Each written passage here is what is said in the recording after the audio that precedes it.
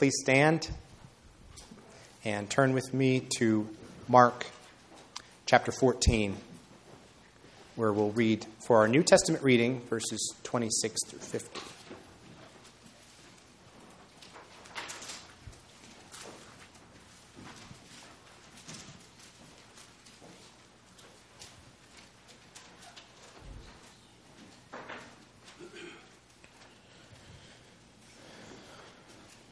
Then our sermon text will be from Zechariah 13. But before we read, let's ask for God's blessing on His Word.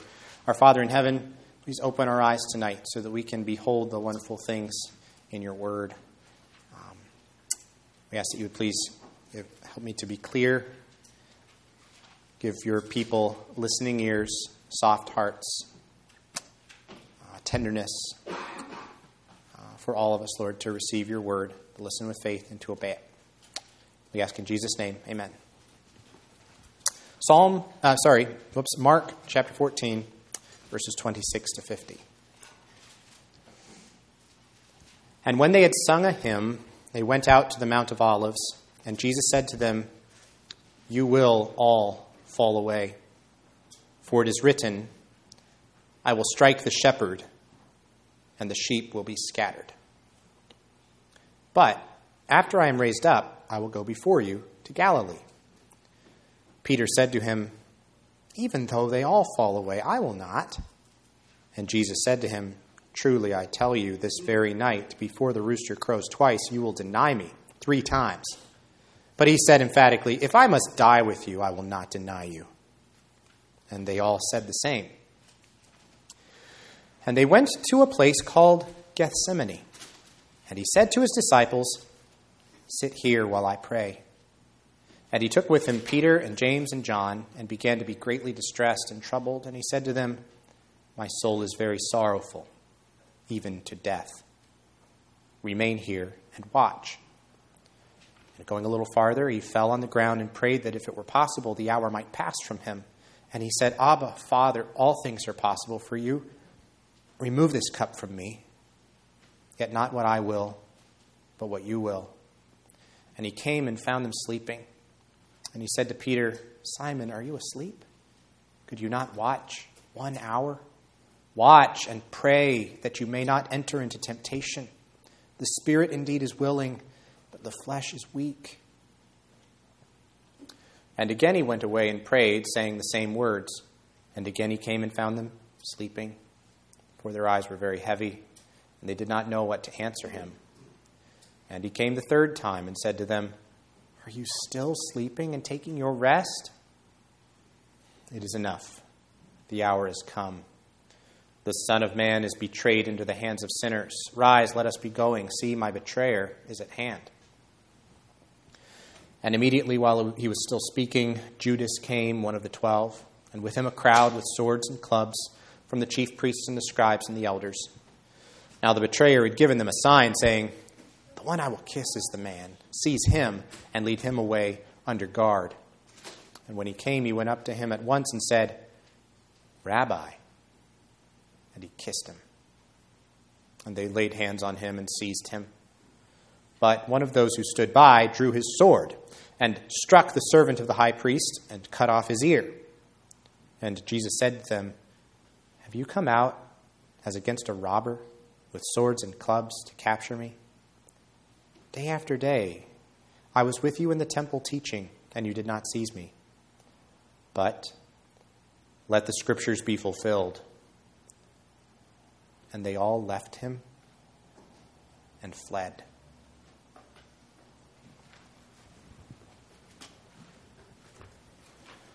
Strike the shepherd, and the sheep will be scattered. Let's turn now to the source of that quotation, Zechariah chapter 13.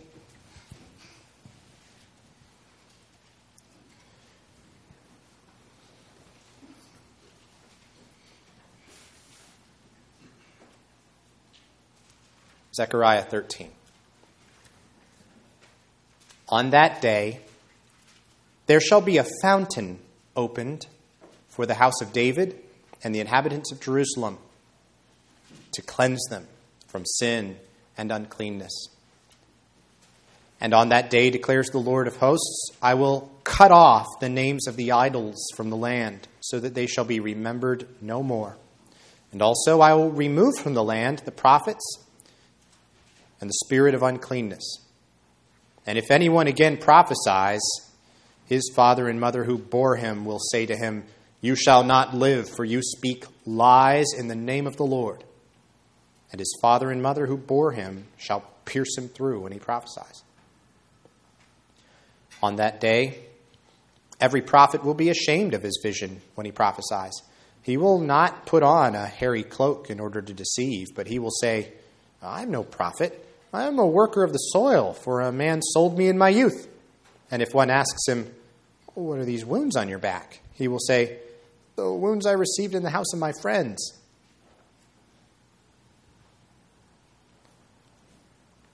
Awake, O sword, against my shepherd, against the man who stands next to me, declares the Lord of hosts.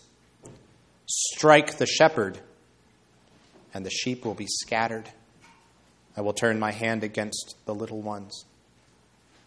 In the whole land, declares the Lord, 2/3 shall be cut off and perish, and 1/3 shall be left alive. And I will put this third into the fire, and refine them as one refines silver, and test them as gold is tested. They will call upon my name, and I will answer them.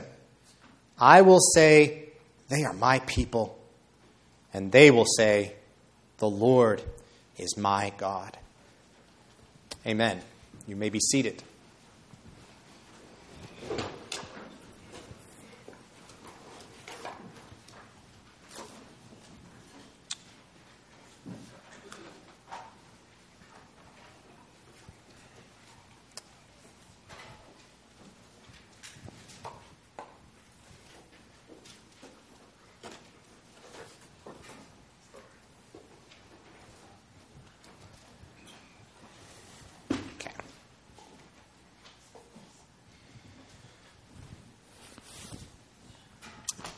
One of the Sunday school songs that I liked as a kid was Deep and Wide. I mainly liked it because of the game that you play where each time you sing it, you leave out one of the words and just say instead, and wide, until you finally get to the point where you sing all mms. So there's a flowing and Anyway, pretty fun song. I'm not sure how much I learned from it at the time, though, because as I got older, I started to kind of wonder, but what does it mean? There's a fountain flowing deep and wide. A fountain of what? Well, you get the idea. Tonight, after the sermon, we're going to sing a hymn about a fountain. There was a fountain filled with blood, drawn from Emmanuel's veins, and sinners plunged beneath that flood lose all their guilty stains.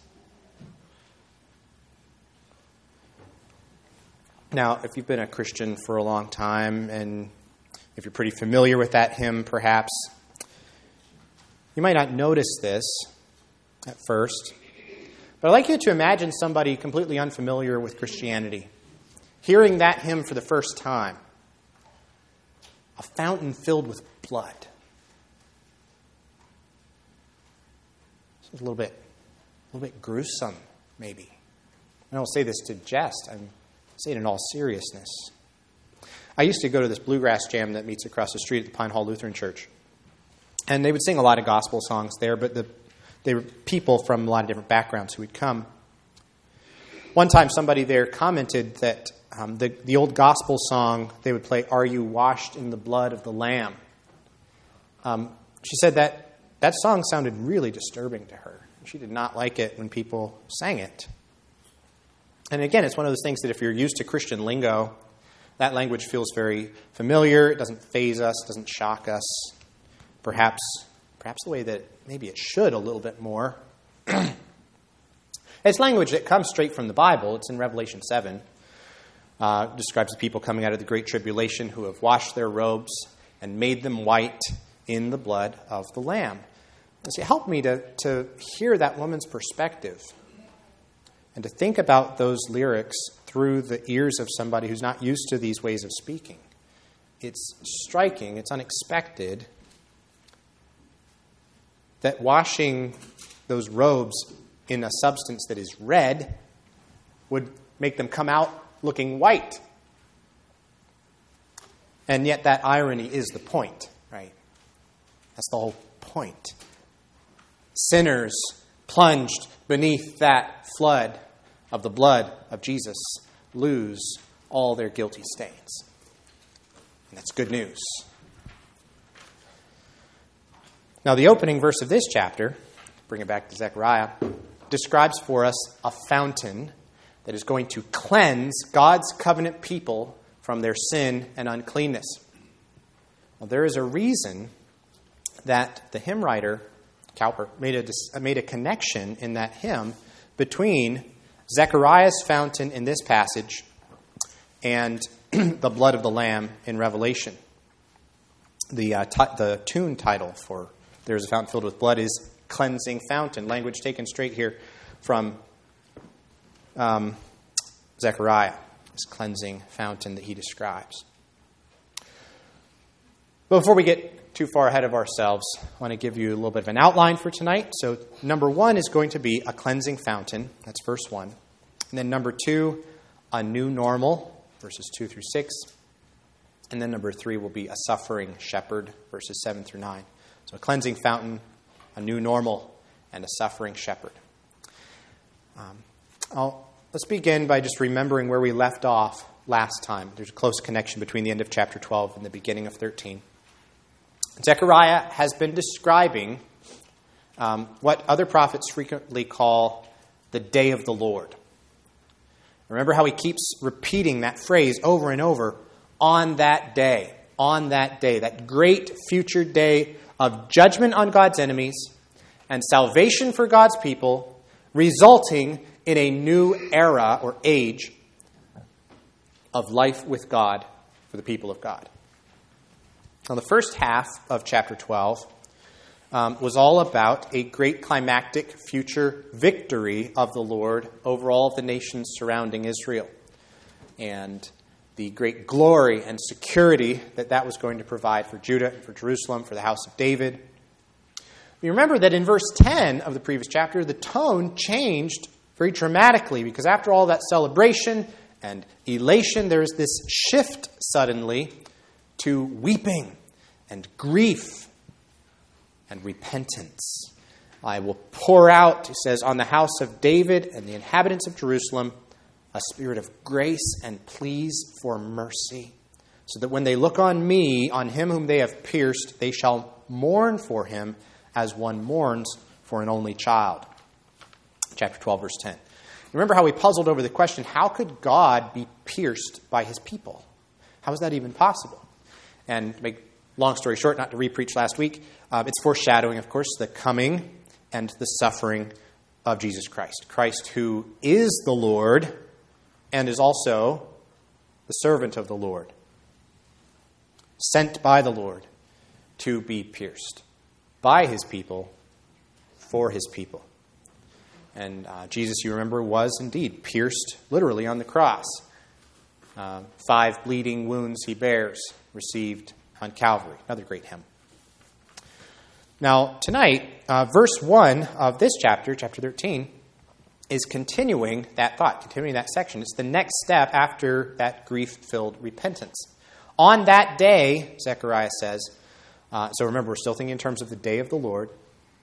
On that day of mourning, there shall be a fountain opened for the house of David and the inhabitants of Jerusalem to cleanse them from sin and uncleanness. The people are guilty of their sin against that figure that they pierced.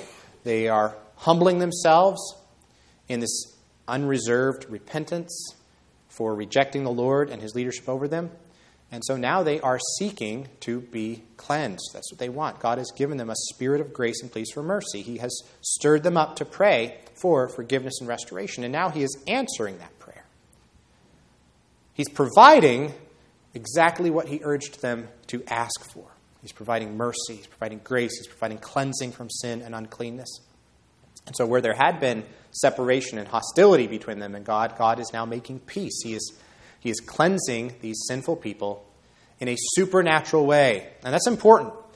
It's like the water from the rock in the book of Exodus in the wilderness. This fountain represents something like that, something these people never could have done on their own for themselves. Only God can bring water out of bare rock, and only God can open up a fountain for cleansing a group of people as desperately unclean as this one. Only God. And so there are a couple things we want to see here, reflect on. First, you can see here the sovereign initiative of God in saving his people. You can never get away from the fact that we sinners cannot cleanse ourselves. There is no ritual we can perform.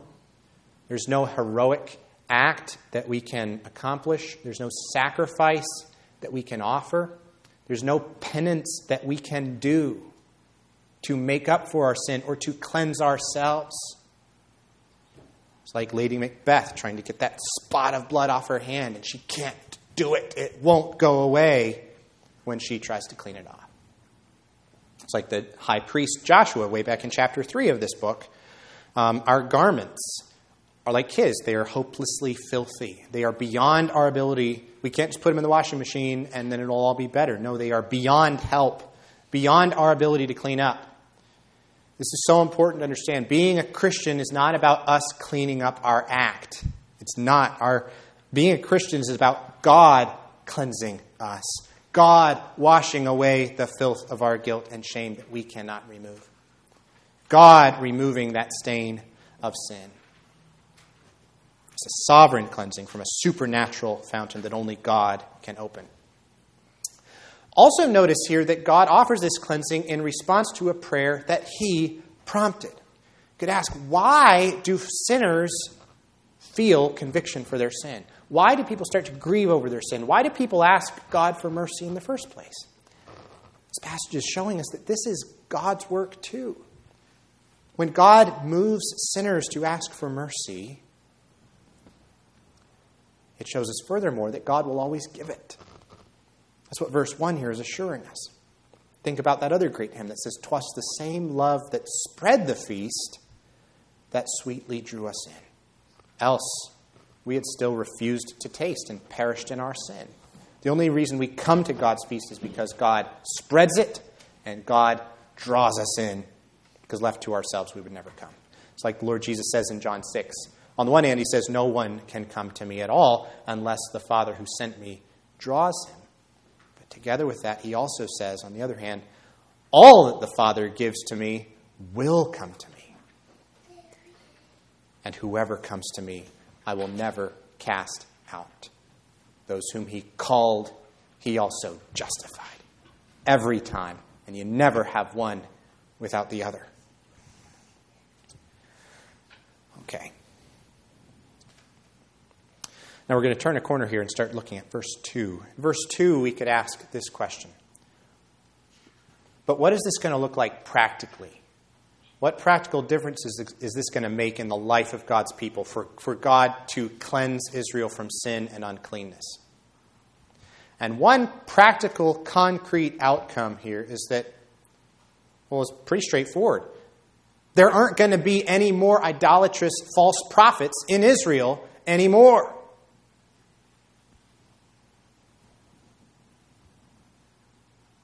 There were many times in Israel's history when false prophets were a huge problem for them. You could think about the prophets of Baal, for example, that Elijah interacts with. So in this future that Zechariah is looking forward to, this day of the Lord, this day of judgment and salvation, he says that God is going to cut off the names of the idols from the land. He is going to remove from the land the prophets and the spirit of uncleanness. There were times in Israel's history where it would have been quite common, quite normal, quote unquote, to run into these false prophets as part of daily life. But not anymore. This is about to change. Zechariah is picturing a time when false prophets have become no longer welcome in Israel. And that is good news. It is not okay now to be a false prophet and promoting idolatry.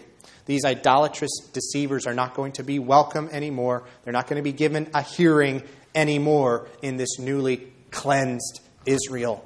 Not even their own parents will shelter them from the penalty of God's law. Their own father and mother will carry it out. They are the ones who are going to pierce them through. A very dire kind of thing to say. Showing how thorough this cleansing has been. Nobody is going to be on their side anymore. Verses 4 through 6 might seem a little opaque at first. What's going on in this little anecdote? What Zechariah is doing is actually a little bit funny. It's a little bit comical in kind of a dark way. He's picturing this situation where it's now so dangerous to be known as a pagan prophet that nobody wants that reputation anymore. And so anybody who has that kind of skeleton in their closets is going to extreme lengths to try to cover it up. In the past, having that kind of prophet persona, kind of desert wild man look, maybe, that's the sort of thing some guys would have cultivated. That's the sort of thing that maybe would have gotten a person a certain amount of respect or admiration. Maybe people would be curious, what does this guy have to say? He seems like a kind of holy man. Let's go listen to him. But that's not the way things are working anymore in this age. Now these people are thinking, man, I'm not gonna wear my old prophet costume anymore because nobody is interested in that. That could get me in big trouble. And then if anybody asks me, oh, hey, I think I recognize you. Weren't you one of those pagan prophets that we used to go and see? Well, he's already decided he's going to deny everything. No way. Me, prophet? No, you've got to be thinking about somebody else. That wasn't me. As he goes on, again, it's kind of this comical scenario. It was like, no, I'm just a farmer. I've always been a farmer ever since I was a kid. In fact, as a kid, this guy sold me to this farmer, and I've been farming ever since. He so desperately doesn't want to be known as a false prophet. He would rather be known as a slave. It's like, somebody sold me into slavery so I could be a farmer. So, of course, I'm not a prophet. I never have been, never will be. Yeah. So, then, of course, somebody says, oh, but what about those scars on your back? That kind of looks like the kinds of scars that we remember the false prophets having from the ways they would kind of beat themselves up as part of their worship. You can think about Elijah and the prophets of Baal, how as they're dancing around their altar, they're gashing themselves as part of their pagan worship to try to get their God's attention. So what are these scars all about? It's got to be from you being... And he's like, no. That's, I was hanging out at my friend's house and, skateboards and stuff. I got these scars at my friend's house. Again, it's kind of comical, but the point is he is going to say anything rather than admit that he's a pagan prophet. And the point is that this reflects how widespread this transformation, this cleansing of Judah's public community life has been. So at different times in Judah's history, there had been pretty good kings who had led pretty good reformations of Judah's worship. They'd purged the land of idols, for example. But somehow the people kept going back. And you have to wonder, for all of those efforts to cleanse or reform the outward trappings of Israel's worship, to get rid of the statues and the high places maybe, it's a lot easier to take idols out of the land than it is to take idolatry out of the people's hearts. And it seems that that's something that even the best kings never managed to do in a lasting way. But you see, what even the best of Israel and Judah's kings could never seem to manage to do under the monarchy. That is precisely what God is going to do on that day. God is going to do what no one else has been able to do in all of Israel's history. He is going to cleanse the idolatry out of Israel's heart. He's going to create this new kind of milieu, this new kind of spiritual climate among his people where idolatry is just no longer okay with anybody. It's no longer normal. It's no longer acceptable. God's people are no longer content just to let it keep going on in their hearts and in their community. This is a community that has become serious about holiness because they have been cleansed by this supernatural fountain of God's purifying grace. When we think about how this comes to bear on us, I think it's fair to say that the ultimate fulfillment of this hope Zechariah is giving us here, this picture of a community where idolatry is completely out of style, has become, I think you can see that hope realized in the fullest sense in the New Jerusalem. In Revelation 21, it says, "Nothing unclean will ever enter it, nor anyone who does what is detestable or false, but only those who are written in the Lamb's book of life." So this is what the glorified, perfected family of God is going to look like in eternity. But of course, that's not what we're living in right now. Right now, we're living in a sinful world under the curse, sin in our own hearts, sin all around us.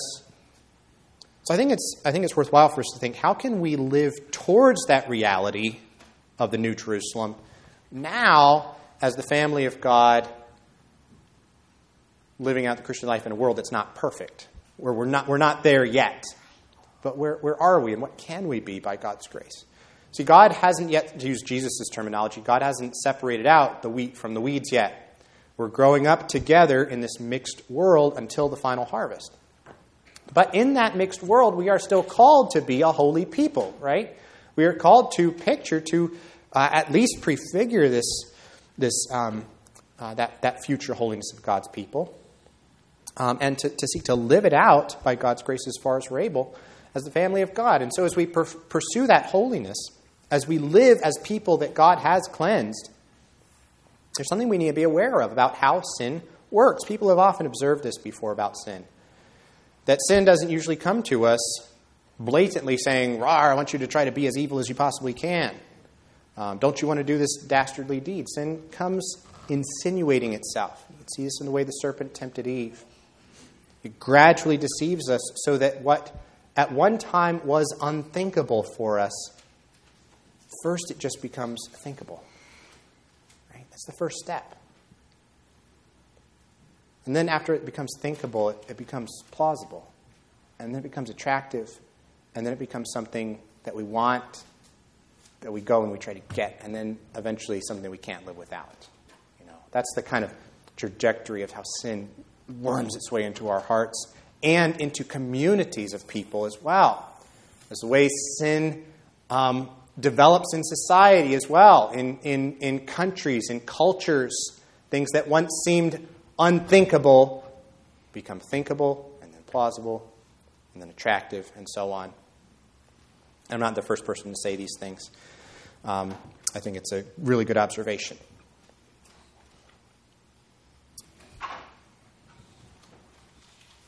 The good news, though, is that it works the opposite way as well.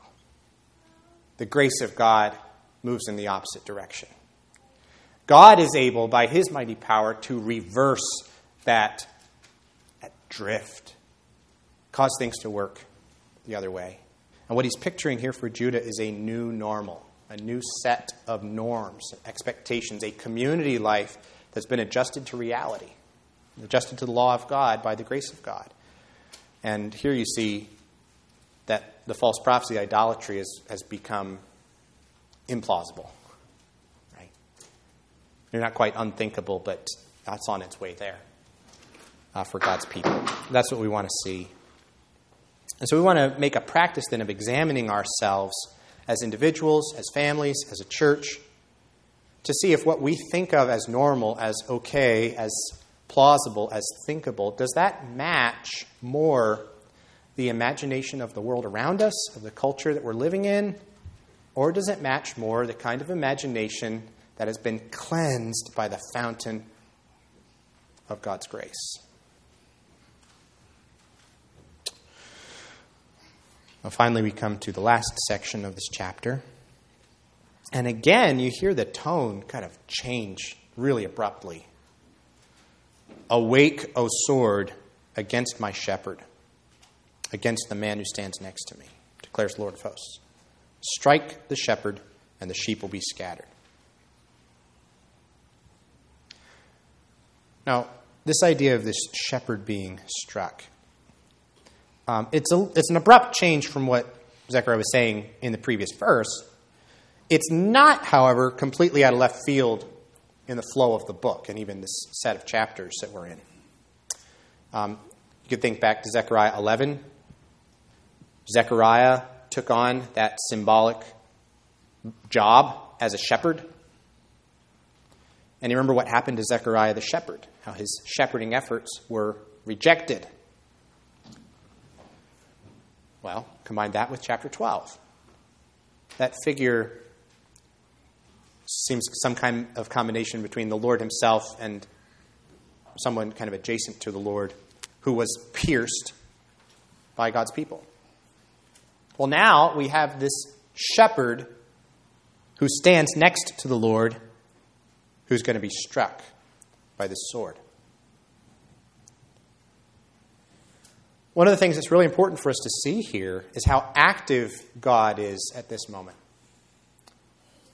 In chapter 11, Zechariah was rejected by people who should have accepted his shepherding care. Chapter 12, this figure was pierced by the people. Here, it is God who is saying, "Awake, O sword, against my shepherd." It is God who is issuing this command, "Strike the shepherd." It's really important that we see that the striking of the shepherd is not catching God by surprise. It's not like God is wringing his hands here about Israel rejecting the good leadership he's providing for them. God is fully in control here. He's the one who's calling for the sword. And so that means that the striking of the shepherd, as well as the piercing of the figure in chapter 12, as well as the rejection pictured in Zechariah's shepherding job in chapter 11, all of that is not an obstacle to God's plan to bring about this promised future on that day. It is part of God's plan to bring about this promised future, which at first is hard to take in, right? How could the people of God rejecting all of these movements of the Lord towards them be part of his plan to bring this future to pass? Well, it's related to that interplay we've talked about many times from Peter's sermon in Acts chapter 2, when he tells the people of Jerusalem, listen, Jesus was delivered up according to the definite plan and foreknowledge of God. But it's also true that you crucified and killed him by the hands of lawless men. That's not an either or, that's a both and. It was God's definite plan and foreknowledge. It was God's plan for Jesus to be crucified, for Jesus to die, for sinners to lay down his life. No one took it from him. He laid it down and had the authority to take it up again. But it was also Israel's covenant failure coming to its climax when they crucified the Savior that had been sent to them. The shepherd they struck. Now, when this shepherd is struck, what happens? Well, the sheep are scattered. And what happens here, the 2/3, 1/3, verse 8, this is a narrowing down of the covenant community. 2/3 are cut off and perish, 1/3 remains. I want to relate this in our minds to this consistent pattern that you see all through the Old Testament prophets, the idea of a faithful remnant. Prophets come back to this over and over and over, that God's plan for Israel is he's going to save a faithful remnant. The mainstream of Israel is going to fall away. The mainstream of Israel is going to experience covenant curse. It's a consistent message through the prophets. But God has also determined to spare a remnant, to save a remnant, new growth from the dead-looking stump. And through that remnant, he's determined to establish a revived community, covenant community. It's going to blossom into the future new creation. And that's what's happening here. Israel's being narrowed down to a faithful remnant that is going to blossom into the new covenant community. What else we want to notice here about that faithful remnant, though, They're spared the judgment of being cut off, but they're not spared all suffering, are they? These faithful few who remain, it says, are going to be refined. They're going to be tested. They're going to be purified. What you're seeing here is the striking of the shepherd is going to be echoed. It's going to be mirrored in the experience of God's people, the renewed people, the new covenant people. If their Savior suffered, if their shepherd suffered, following him means expecting suffering in their lives as part of what that looks like, to follow that shepherd. But you can also see so clearly, though, that painful experience for the remnant is very different from the painful experience that befalls the 2/3 who are cut off and perish. Because that refining and testing and the pain associated with them, those are not expressions of God's wrath. Those are not expressions of covenant judgment. They are God's tools, like the tools of an expert surgeon. They are tools of God's grace and transforming power, refining, testing, shaping, purifying, bringing us to glory. That's what God is doing. We're being taught here that if our Savior suffered, we also are to expect suffering as part of the Christian life, part of growing. Christ-shaped character is formed through cross-shaped experiences. Our Savior suffered for us in a way we will never have to share in terms of enduring the wrath of God. And it's also true that our Savior is with us now in the midst of our suffering. And he's using that suffering to grow us, to shape us, to refine us to be more like him. So when you suffer as a Christian, it's important to have these kinds of images in your mind that Zechariah gives to us. When you suffer as a Christian, you've got to remember that's not evidence that God is mad at you, that God is angry with you or wrathful towards you. You've got to remember verse 1 is at the foundation of all of this. You have been cleansed. If you're trusting in Christ, you have been cleansed by the fountain of God's mercy. You've been washed white as snow through the blood of the Lamb who was slain for you, and who took the wrath of God once and for all. It is finished. You're never going to experience that wrath as a Christian. Never. Not once. Jesus paid it all. And because of that, we are able to say then with the remnant of verse 9 that the Lord is our God. And we're able to have confidence that when he looks at us in Christ, he looks and he says, those are my people. They're mine in Jesus. And so that can give us hope then that when we're going through that refining fire, it gives us this reassurance that in Christ God is for you. God is with you. And none of that pain is wasted. Not an ounce of it. Rather, God is turning all of it to his good purposes for you in Christ. And if you ever struggle with that, if you're ever actually going through it and you feel those doubts arise, how could this possibly be good for me in the grand scheme of things? This simply does not feel like something good. You look back at the cross. You look back at the cross and you look back at your shepherd who was struck for you. He was struck so that he could open for you this fountain of verse 1. So that you could be cleansed through his suffering on your behalf. And when it gets confusing, when it gets overwhelming, when you're struggling to make sense of it all, remember that is a shepherd who loves you, and that is a Savior that you can trust in the midst of it all. Okay, let's pray. Our Father in heaven, thank you for the good news you've given to us here in Zechariah. The way that this passage has pointed us to the Lord Jesus, his suffering for us, the way he was struck, and his disciples scattered, and yet, Lord, in your grace, you reassembled them, you cleansed them, and you equipped them through the Holy Spirit to keep serving him, to be more like him. Thank you, you've made us part of that story, part of that community, and part of that mission. And we ask that you would please strengthen us for all of these things. Give us patient endurance suffer along with Christ so that one day we'll be glorified with him in the new heavens and the new earth on that day. We ask this in Jesus' name. Amen.